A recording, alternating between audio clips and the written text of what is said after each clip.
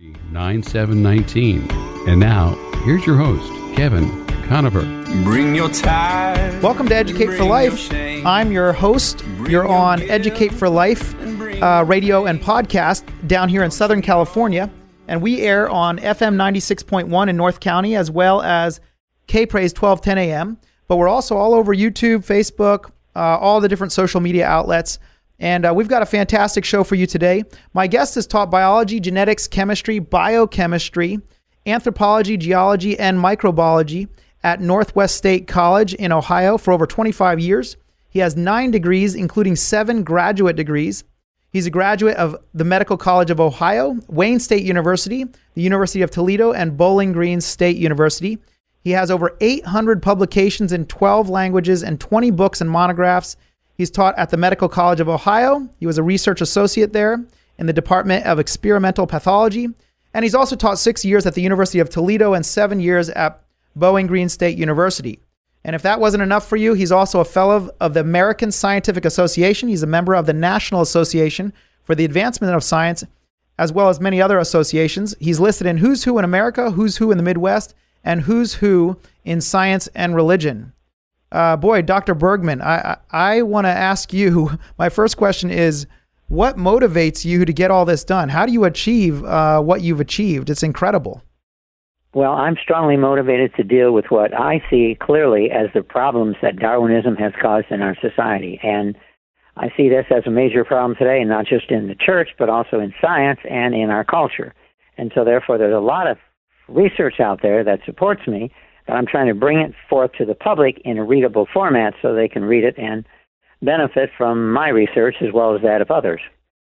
Absolutely. And it seems to me frequently the problem isn't not having the truth, it's getting the truth out there. Would you say that's true? Oh, yeah, it's there. I mean, I'm just doing a paper now on the origin of lungs in invertebrates. And we have no theory that's even viable. And the theories that Darwin put forth 150 years ago are quite clearly simply not true. And so, in fact, we haven't progressed really since Darwin's ideas about where human lungs came from. And this information's there. It's not hidden, but it's not commonly brought forth in the popular media. Yeah. So, you've written a lot of books, and you're working on a book right now. What's the latest book you're working on? Well, I have 2 books which should be out any day now. One is called Darwinism is the Doorway to Atheism, and the next is called Science is the Doorway to Christianity. And I show how important science is in leading one to Christianity, and this book has about 60 cases of people who came to Christianity, who came to the faith in Christ as a result of studying science, which we're not that familiar with that conclusion, but indeed there's many, many people who have come to faith through that approach. And the other one, Darwinism or Evolution, I'm not sure what the final title is. You write a book and people think that the author makes all these decisions, but they don't. The publishers do. But probably it'll be Evolution is the Doorway to Atheism. And I show indeed where in all the cases, these were professed Christians who became atheists as a result of studying evolution, Darwinism. Wow.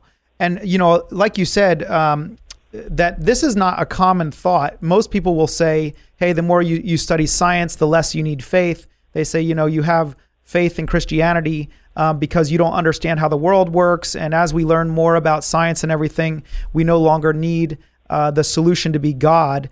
How would you respond to somebody who said something like that? Well, it's said that a little bit of knowledge about science can lead one into atheism. More knowledge, greater knowledge, though, will lead them into theism and Christianity. And that's, I don't know who said that first, but I appreciated that when it was mentioned to me somewhere, some book. Yeah. And basically, it's very true. A little bit of knowledge can be a problem. So, Dr. Bergman, what about you? What about your own story? Did you grow up in a Christian family? What caused you to pursue science? You have an unusual background. You have a background in both the social sciences as well as the hard sciences. It's a very unusual combination. What was your background growing up, and how did you end up pursuing these interests? My father was an atheist, and so I was grow up in that home environment. And I went to college, and I then was convinced that evolution and thus atheism is correct. And I had a superficial knowledge, and it appeared to me Correct. When I looked at the pictures in my paleontology book, it basically showed the evolution of man from a monkey. And I looked at those pictures and I thought, well, gee, there it is. There's the evidence. So obviously we evolved from monkeys because there we got the proof for it. Well, as I studied more and more, I realized that that was a simplistic conclusion, and I realized that this claims that they made were simply, today we recognize were wrong. In fact, I'm working on a book where my co-author and I, analyze carefully the evidence for evolution and find there's simply no evidence at all for the evolution of humans from any primate ancestor. And this is just by quoting the scientific research. We don't quote anything else, just the science. And it's very clear, indeed, that the evidence is there that, indeed, we didn't evolve from some pre-human ape. So one of your books that you wrote, one of the books you wrote was strictly on one of the arguments for evolution, which is vestigial organs, that we have leftover organs from our evolutionary past. And this is evidence that we have been evolving. But you wrote a whole book debunking this idea. What are some of the areas you cover in the book in which you show that vestigial organs are still fraudulent? I mean, I just prior to the show, I Googled vestigial organs, and up come all these articles on, here are some of our vestigial organs, here's this, here's that. And for a lot of people, they look at this and they go, well, that's a pretty good argument, and I think it's true. What would you say to that?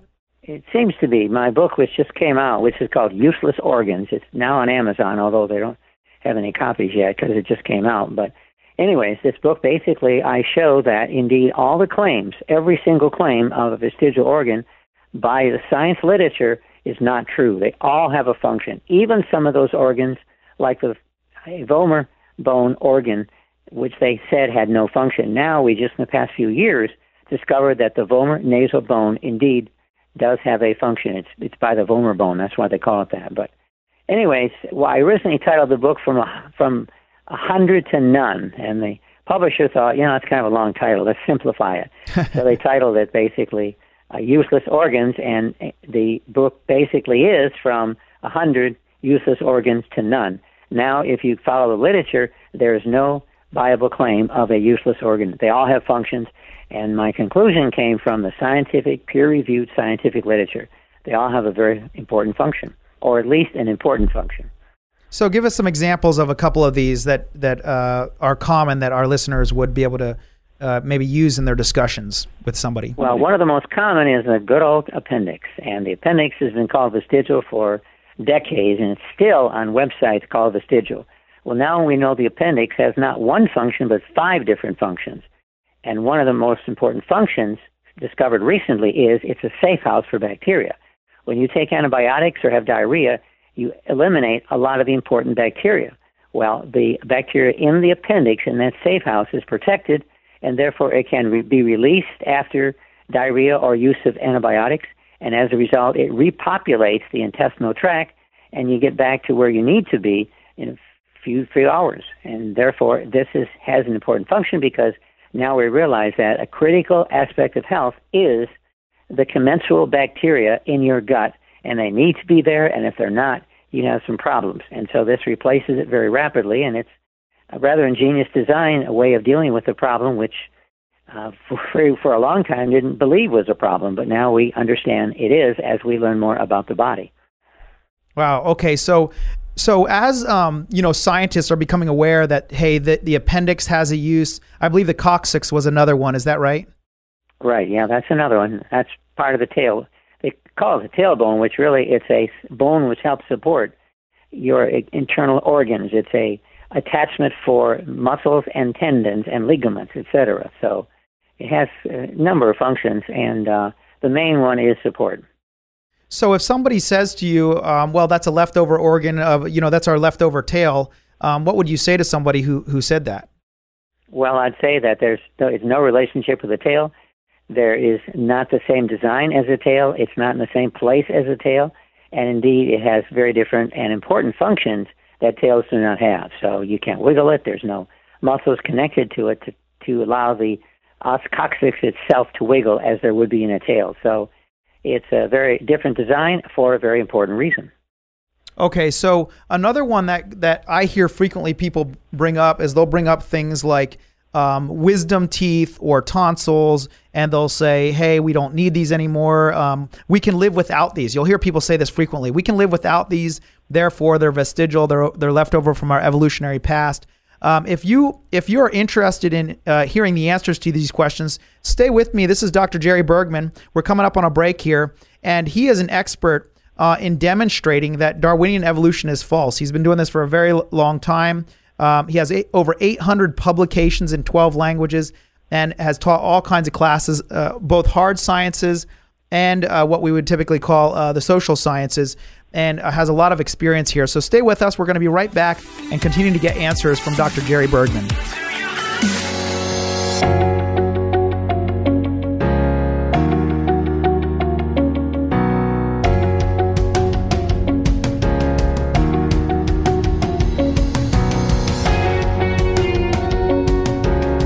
Hi, this is Jason Hall, president of Team Home Loans, a branch of Synergy One Lending. I just want to take this opportunity to thank Kevin Conover for the profound impact he's had on mine and my wife's spiritual life, as well as being an incredible teacher while our kids were his students. His knowledge and passion have taught us all how important it is to be defenders of our faith. It is our sincere hope and prayer that you will continue to learn to be defenders of your faith through Kevin's radio show and through his Educate for Life teachings. Thank you, Kevin, from the Hall family and Team Home Loans.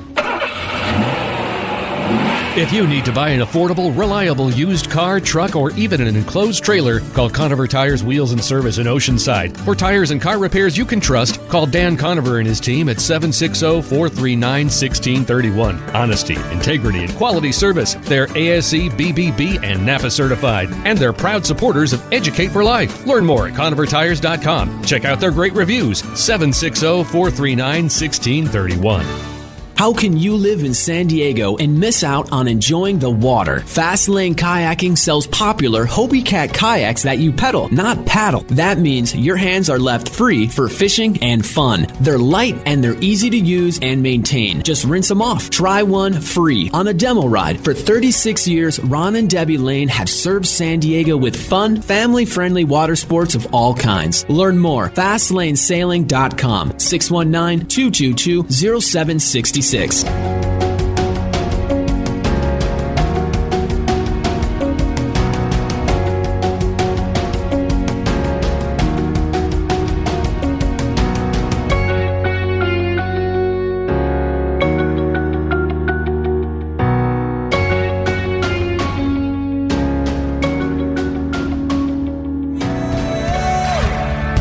Thanks for listening today. This is Educate for Life. I'm your host, Kevin Conover. And if you're concerned about your children having a strong faith, please check out my website, educateforlife.org. We've got over 40 online classes there that cover everything you can imagine, all the different questions that people have in a skeptical society. Our culture is more skeptical than ever before, and people want to know answers to the questions. Who put the Bible together? How do they select what books go in the Bible? How do we know the Bible hasn't been changed? What about creation and evolution? What about all the different religions in the world? There's a lot of questions that kids are having to deal with as they meet their peers in school or on their sports teams or relatives. And we're coming up on the holidays here with Thanksgiving and Christmas. And this is when a lot of people, get into these sorts of discussions. And it's a great opportunity to use that resource, my website. Check it out. And hopefully it's encouraging to you. Today, my guest is Dr. Jerry Bergman, and he is an expert in biology, genetics, biochemistry. He's been doing this for a very long time, over 25 years. And Dr. Bergman, when we left off, I was asking you, you'll hear people say wisdom teeth are an example of a vestigial organ. That's why we can pull them out. We don't need them. They're crowding out our teeth. They might talk about tonsils and how so many people have their tonsils taken out. What would you say to somebody who says, hey, we can live without these, therefore they're vestigial? Well, we can live without a lot of organisms. That doesn't mean they're useless. We can live without a spleen, or at least some people can. We can live without one kidney. Some people can. Of course, if that kidney becomes damaged, then you have a problem. You need the other kidney. Mm-hmm. But because we can live without it, doesn't in any way prove it's vestigial or has no use. And a good example is the wisdom teeth. When people say, well, what do they do? Well, like all other teeth, they chew food, and they're useful to have. Yeah. And they also are a support structure. Now, the reason we have problems with wisdom teeth is primarily because our jaw is smaller than it used to be in the past, partially because we don't chew the coarse food that we used to in the past. So when you have a coarser diet and healthier diet, you generally have a larger jaw, and therefore you can keep all of your wisdom teeth without a problem. But now, in our days, most food you don't even have to chew. It's very soft, tender, and therefore teeth are less used now than they used to be, and therefore sometimes you get impaction with the wisdom teeth, which can be a problem. Occasionally, for other reasons, of course, you have a small jaw, which could be inherited, so you have a problem with impaction. But nowadays, they try to keep, if they can, try to keep the wisdom teeth. In fact, they call one technique prophylactic removal, and now they realize that that is not a very good idea. Prophylactic removal is where let's take them out when you're young so you don't have to worry about taking them out when you're older. So they take them out in preparation for the eventuality that they may become impacted. But that, now we know, is very foolish. In fact, there are some excellent articles in the dental journals which say that that was a huge mistake. You need to keep them in there. If there's a problem, do what you can to save them. If you can't save them, well, they may have to come out. But on the other hand, we find we can save a large number of wisdom teeth without the problems that we anticipate they would have, and we now find out they don't. So prophylactic removal is not a very good idea at all. Okay, so so they're not vestigial, and we use them. But on the other hand, if somebody said to you, "Well, Dr. Bergman, isn't that evidence of evolution that over time, because we're not chewing these more coarse foods, our jaws are becoming smaller, and that right there is the process of evolution taking place on a small scale"? How would you respond to somebody who said something like that? Well, if it's evolution, it's not progressive evolution, it's de-evolution. And so, yeah, I think because of the Adam's fall, we do, I think, have evidence of degenerative evolution, but that's not what Darwinists need. They need progressive evolution. But that's what we see as part of the creation fall, and therefore, yeah, you do see degenerative evolution, but that's not what we're looking at when we look at Darwinism. We're not getting better, we're getting worse, is what you're saying.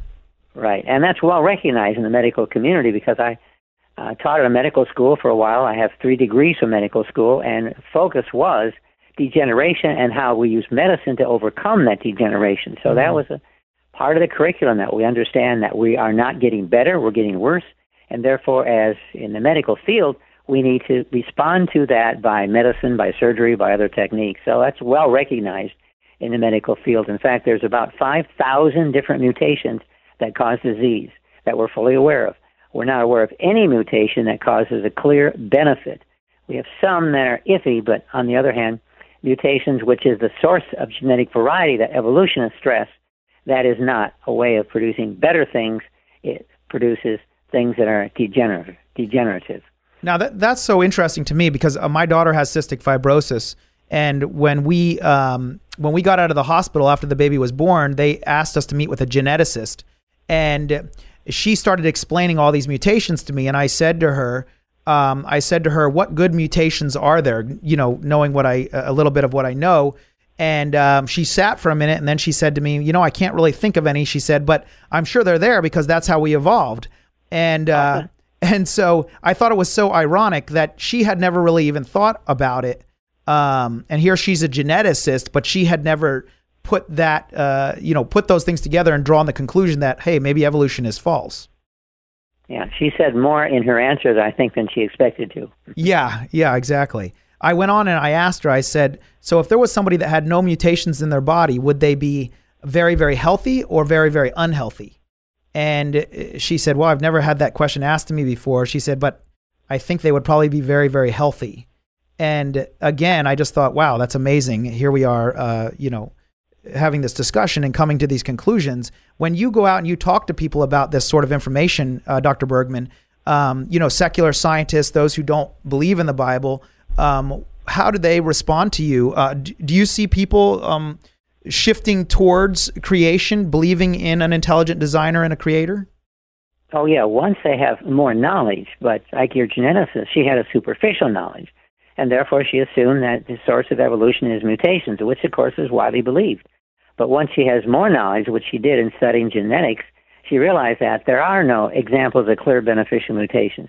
Now, there are some beneficial mutations, but they're not evidence of progression. They're evidence of degeneration, which I could go and explain, but it would be kind of hard to do on a 10-minute radio show. Yeah, very technical. So Dr. Bergman, some people, I'm sure, they listen to these sorts of conversations and they think to themselves, yeah, but does this really have any real world consequences? This is a debate that people have, but you've recently written a book on the impact of Darwinism on society, on culture. Can you touch on that a little bit? What real world impact does it have when somebody believes in evolution and Darwinianism versus Christianity and God? Well, there are quite a bit of impact. I could spend 3 hours on this easily. But I'll give you what I think is one of the best examples and that is World War II was a war against creation and evolution. And fortunately, creation won, and that's why we are where we are today in America. If evolution won, about half of us probably wouldn't be here, and the rest of us would be speaking German. And therefore, critically, that issue is important. Now, when I bring that out, people, they question that. They say, how could that be true? Well, that's why I've written the book on Eisenhower, which is on Amazon and all the websites and so on.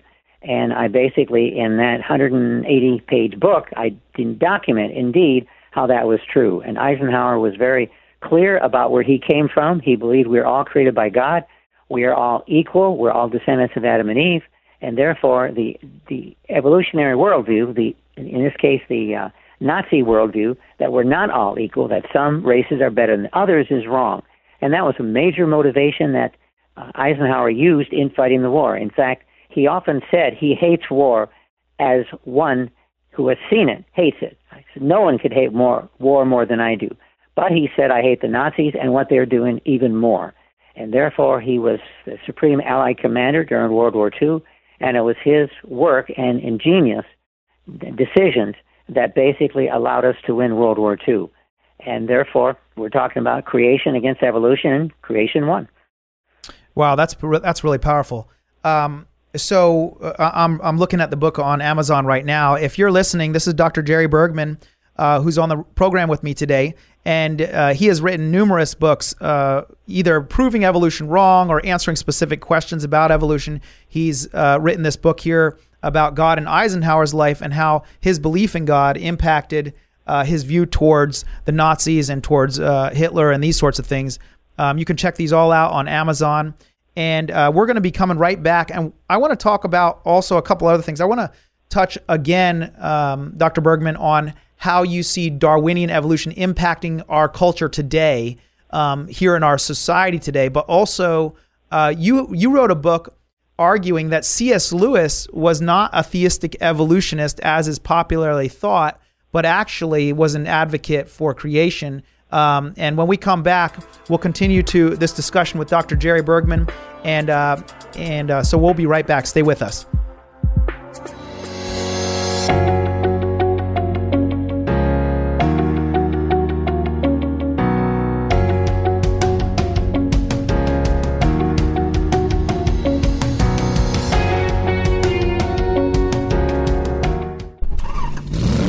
Save money by taking good care of your car. Call Conover Tires, Wheels and Service in Oceanside. Locally owned and operated since 1991 with all the brands you trust. See their great customer reviews and special offers at ConoverTires.com. Dan and his team are proud to support Educate for Life with Kevin Conover. They even sell affordable, reliable used cars and enclosed trailers. Conover Tires, 2405 Oceanside Boulevard, 760-439-1631. Educate for Life helps you build your life on the rock. LG Equipment helps builders build on good soil. Luke Gibson's team at LG Equipment is your local source for grading, demolition, hauling, and more. Learn about their bulk water services, from trucks to tankers to towers, at rentwatertower.com. Get your questions answered. Call LG Equipment at 619-988-0924. Learn more at lgequipment.com. 619-988-0924. Life insurance is like a parachute. If you don't have it when you need it, it's too late. When your family faces a challenge, you don't want to face liability because you're uninsured or underinsured. Decades of San Diegans have trusted Jim Kelly of Kelly Insurance Agency and Allstate to insure homes, cars, businesses, and lives, no matter where they live throughout California. Your family's needs are always changing. Call to schedule a checkup today. Call Jim Kelly and his team right now. 619-562-9199.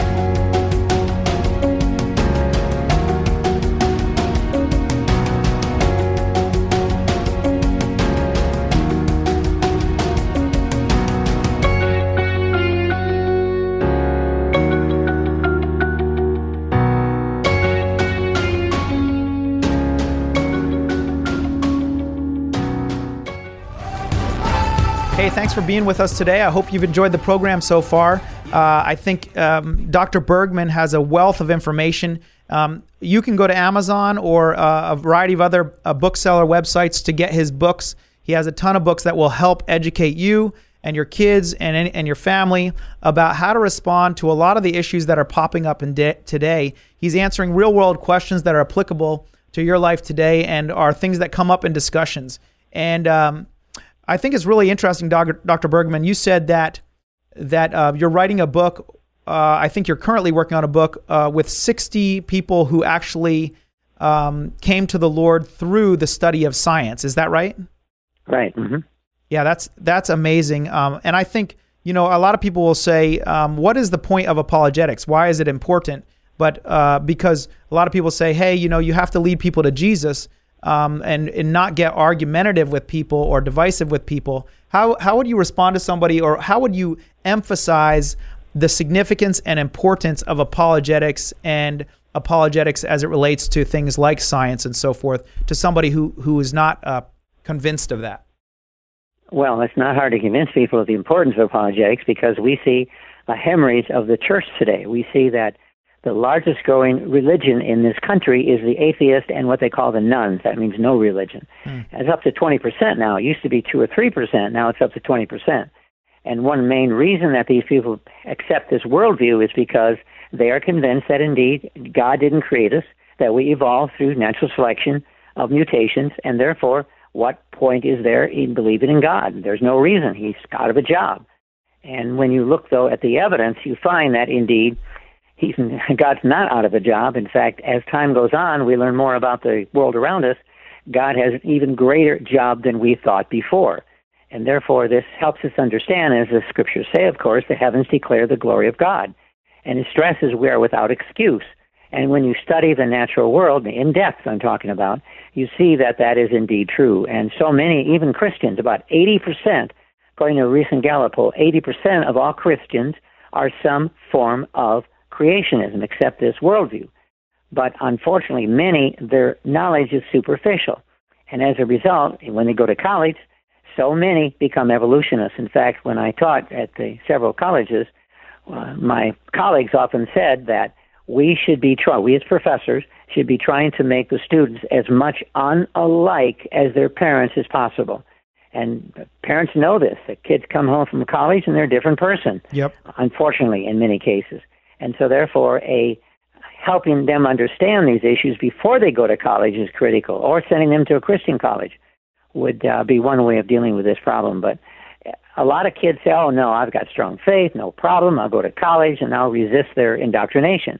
But all too often, it's hard to resist the indoctrination of professors because most are very intelligent people. Most can articulate their worldview quite well. And if you hear the same thing in class after class after class, you're going to accept the idea that indeed God didn't create us, but we evolved from, as they say, from the goo to you by way of the zoo. And that doesn't sound very scientific, but that basically is a scientific explanation of where humans came from. Yeah. From the goo to you by way of the zoo. That's great. Now, you recently also wrote a book in 2017, Evolution's Blunders, Frauds, and Forgeries. And you write here, it says, National Geographic recently proclaimed a hybrid fossil as an ideal intermediate between birds and dinosaurs. And their forced retraction of this glued-together monstrosity was barely noticeable. Disturbingly, secular work is especially in the life sciences, we are in the grip of an unprecedented epidemic of scientific fraud. So what's going on here? Because I actually subscribe to a website. It's not a Christian website. It's called Retraction Watch, in which they identify scientific fraud out there, out and about in the journals and so forth. And you're saying we're experiencing an epidemic proportion of this? We are, and that's an excellent website, by the way, although there's thousands of examples, so you get buried shortly when trying to read the excerpts on there. But anyways, there's several reasons for that. One is more and more professors, they don't get paid by the university directly. They survive their job by getting grants. To get a grant, you have to have some evidence your research is turning out. And so when you're close, let's say I'm a couple of points away from a good study compared to a failure study, you just forge a couple of points and I'll get the money next year and I continue to do research and I can support my family. I don't have to worry about moving and so on. So there's strong motivations in our society to cheat slightly to get the money, and of course especially towards evolution, because scientists are concerned about proving evolution. And hey, you just bend the facts a little bit and here you go, you got proof of evolution. Now some of this bending is not deliberate, it's because they see the world they want to see, and therefore they have what they call evolutionary glasses on, and these glasses distort reality. But nonetheless, for whatever reason, there is a lot of distortion of science, and as a result, science hurts. In fact, one thing I stress what the work I'm doing is science is critically important, and we must be honest, etc., and we must not bend it to prove our theory like evolution. And in doing that, we're affecting adversely science as well. Because people are starting to doubt science as well. They're starting to, not put their trust in it. I noticed even some of the fraud that was committed on the Retraction Watch website had to do with cancer research, which is devastating to people who are, their lives are literally hanging in the balance, and then they find out this, stuff is fraudulent. Which illustrates my point that this hurts science. Evolution hurts science as few other theories has hurt science. And global warming is another problem where there's, of course, concerns, but on the other hand, they're all too often greatly exaggerated, like this congresswoman who says, well, we got 12 years left and the world's going to end, or some That's right, prophecy. Yeah. And that hurts science. It really hurts science, and it hurts people are concerned about science because science is the doorway to God. And therefore, we need to be a credible society helping people understand science to lead them to the Creator. And this, unfortunately, hurts not just us Christians, but it also hurts the scientific community. Now, it's interesting. I was talking to another fellow not too long ago who said that he sees a rise in the theistic evolution, the idea that God used evolution. And you wrote a book specifically on C.S. Lewis saying that he was not a theistic evolutionist. Can you share with our listeners a little bit about your motivations behind writing that and what you found? Well, I found in looking and studying Lewis that he was not only not a theistic evolutionist, but he was a militant anti-Darwinist Christian. And he realized that he's not a scientist. He debated scientists as a student once, actually, and he lost. He realized that to be credible, I cannot debate something I don't know a great deal about. So therefore, he criticized and attacked evolution, but not by science. He therefore criticized it through his stories, through his literature, through his trilogies, through his writing, even poetry was very effective in showing indeed that evolution cannot be true. And so he was effective, but a lot of people assume because he never really attacked evolution by science, they assume incorrectly that he was a theistic evolutionist, and in no way was he, and that's how he was able to get a 200-page book showing indeed eloquently that he was not a theistic evolutionist, and indeed he was a very strong creationist. But again, he stayed out of the science area. He looked at other areas, especially through his literature, through his trilogies. And so it's there. I mean, he's very clear in what he said. In fact, even before he became a Christian, he talked about the harm that Darwinism has done. And he indeed was very clear throughout his life and the concerns in this area. But unfortunately, so many people, Christians, believe that he was a theistic evolutionist because they are, and they want an excuse to accept the theistic evolution worldview, and they say, well, C.S. Lewis was a theistic evolutionist, so I must be okay. Yeah. But indeed, if they understood him, they would realize that he was not a theistic evolutionist. So if you want to check that out, you can check it out on Amazon. Dr. Jerry Bergman, just type his name into Amazon, Bergman, and all kinds of books are going to come up that will help you to get a better understanding of science and God and so forth. And Dr. Bergman, something we haven't touched on really is your background. You have a background in the social sciences. You have been involved in, you're a professional counselor also. I don't know how you have time for all these things, but it's fantastic. And maybe we should do a show on time management sometime with you. I think that would be a very productive show. That'd be fine. Yeah. So, but when we come back, we have one more segment left. I'm going to talk to Dr. Bergman specifically about why he is motivated in the social sciences as well as the hard sciences, and then also talk a little bit more about some of the most powerful arguments that that debunk evolution, and ultimately why he chose to become a Christian in college and left atheism behind. So stay with us. We're going to be right back. We're with Dr. Jerry Bergman.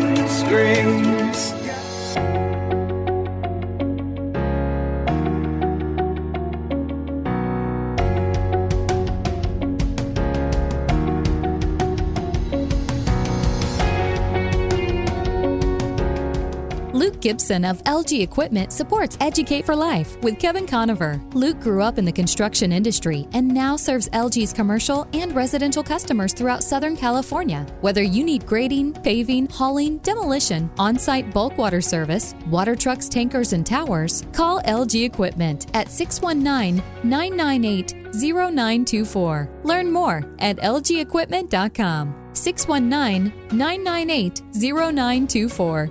Hi, this is Jason Hall, president of Team Home Loans, a branch of Synergy One Lending. I just want to take this opportunity to thank Kevin Conover for the profound impact he's had on mine and my wife's spiritual life, as well as being an incredible teacher while our kids were his students. His knowledge and passion have taught us all how important it is to be defenders of our faith. It is our sincere hope and prayer that you will continue to learn to be defenders of your faith through Kevin's radio show and through his Educate for Life teachings. Thank you, Kevin, from the Hall family and Team Home Loans. Life insurance is like a parachute. If you don't have it when you need it, it's too late. When your family faces a challenge, you don't want to face liability because you're uninsured or underinsured. Decades of San Diegans have trusted Jim Kelly of Kelly Insurance Agency and Allstate to insure homes, cars, businesses, and lives, no matter where they live throughout California. Your family's needs are always changing. Call to schedule a checkup today. Call Jim Kelly and his team right now. 619-562-9199.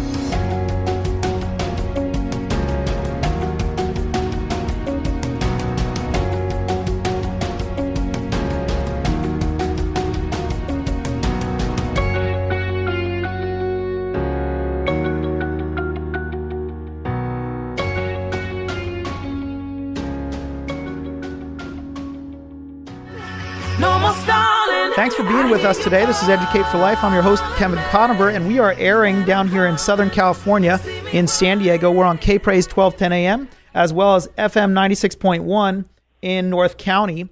And we're also all over YouTube. We're all on Facebook, everywhere. So you can check out all kinds of shows. We've got a great show coming up next week. We've got a brief interview with Bethany Hamilton.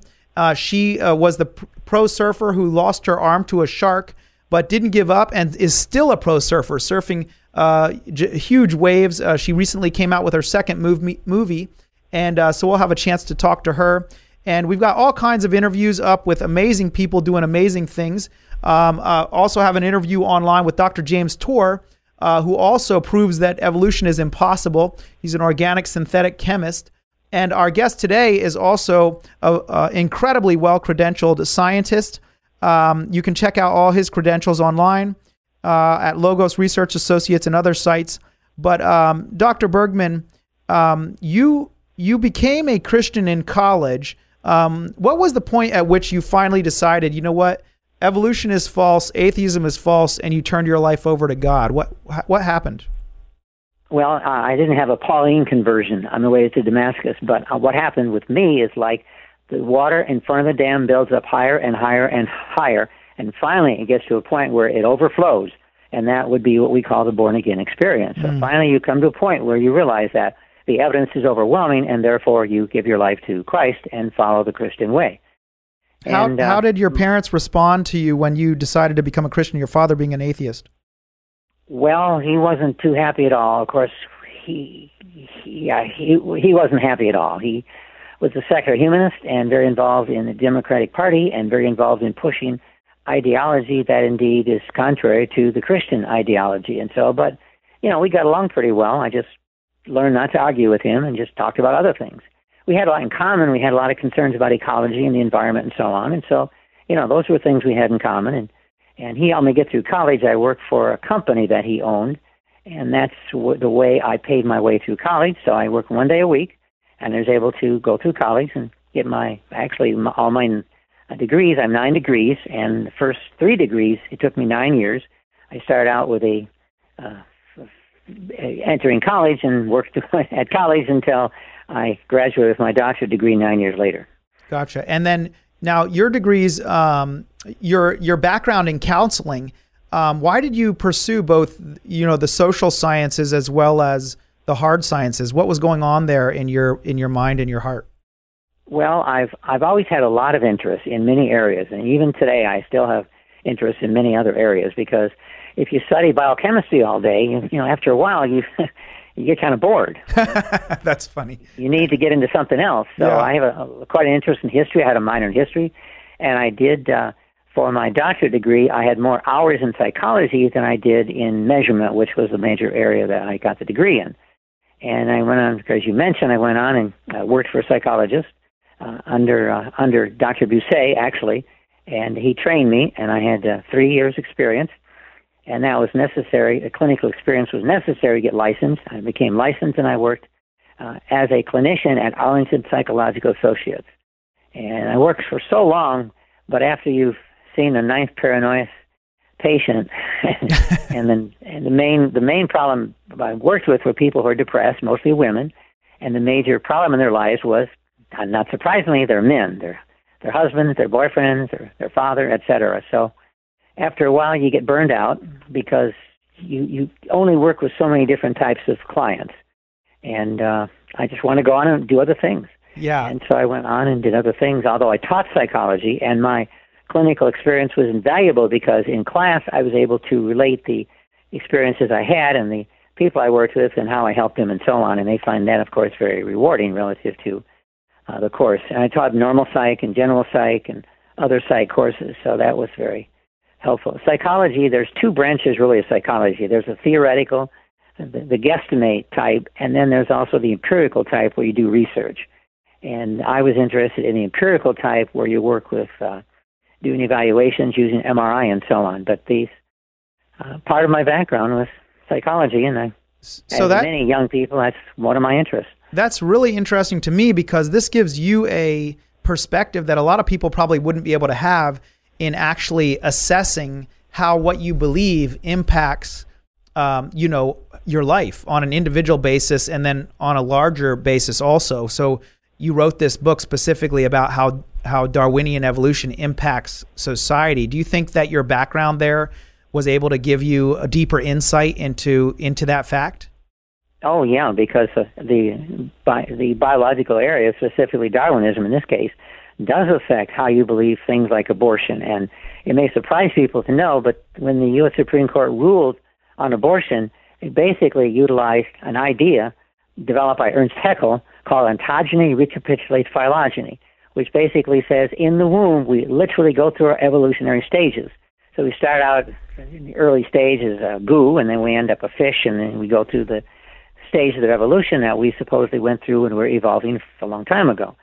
And they convinced, to some degree, I think probably highly convinced, the U.S. Supreme Court that indeed when abortion occurred, we were at that stage fish. And therefore, you're not aborting a human, you're aborting a fish. Wow. And that was widely accepted for many years. I have never heard that before. That's incredible.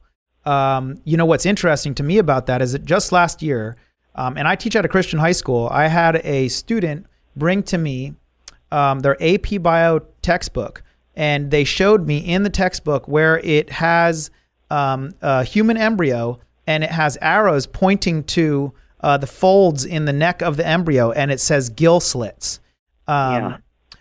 And it's unbelievable to me. This was debunked, wasn't this? In the 1800s, I believe. Wasn't that the case? Oh, yeah. It was debunked a century ago. But recently it came to the attention of the public because Dr. Richardson did a study where he photographed actually what those embryos looked like at the stages that Haeckel had drawings for them. And he showed that Haeckel's drawings were way, way off base. It's not just exaggeration, but he drew pictures that were so wrong that you would know there's something wrong, and they call this a forgery.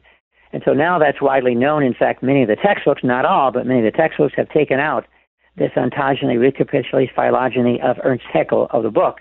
And therefore, it's more widely recognized that that's not a good argument. I think if the abortion case came before the Supreme Court again, I have a strong feeling that indeed they would rule the opposite that they ruled 20, 30 years ago. And therefore, abortion would have a much more difficult time getting through because we have more science. We have sonograms, for example, and you can see at those certain stages, you can see what the baby looks like. And that has revolutionized our whole view of life in the embryo. And today, if it was before the Supreme Court, I have a feeling, as many people are very, very worried about, the leftists are very worried that indeed it would be overturned, and I think there's a good chance it would be overturned, or at least part of the abortion law would be overturned, so that states could outlaw abortion or discourage it in some way if they wanted to. So as we become more scientifically literate, we gravitate towards the towards a biblical worldview. Yeah, that's true. So, that's a powerful argument because it brings to mind Darwin himself was dependent upon paleontology revealing more missing links, and we haven't seen that take place either, right? Exactly. Yeah, we haven't.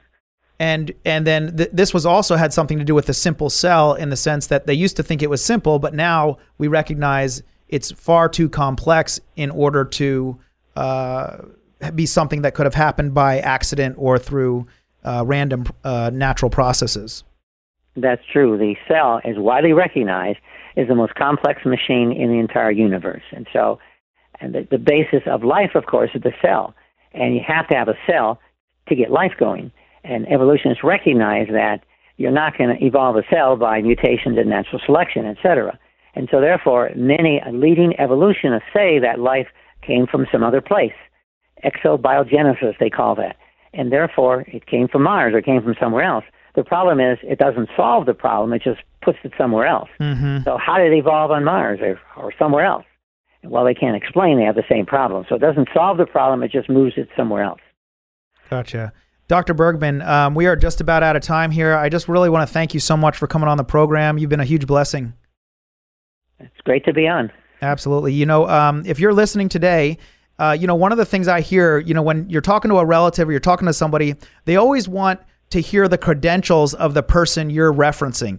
And it's always nice when you have somebody like Dr. Jerry Bergman, who has so many credentials, it would take hours to read them all. And you can just push this aside that he's not an expert in biology, or he's not an expert in genetics, or he's not an expert in whatever it is, because Dr. Bergman is pretty much an expert in everything. So take advantage of his life experience and his education. Please check him out. You can get all his books on Amazon. Just type Dr. Jerry Bergman in there. And Dr. Bergman, you're available for speaking engagements also? Oh, yeah. I just was out in California a week ago, and I will be out there soon.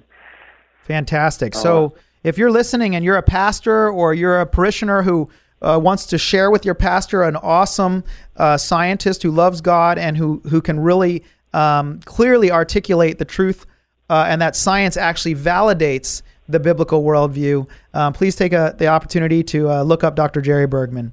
Thanks again, Dr. Bergman. And for those of you listening, we'll be back again next week.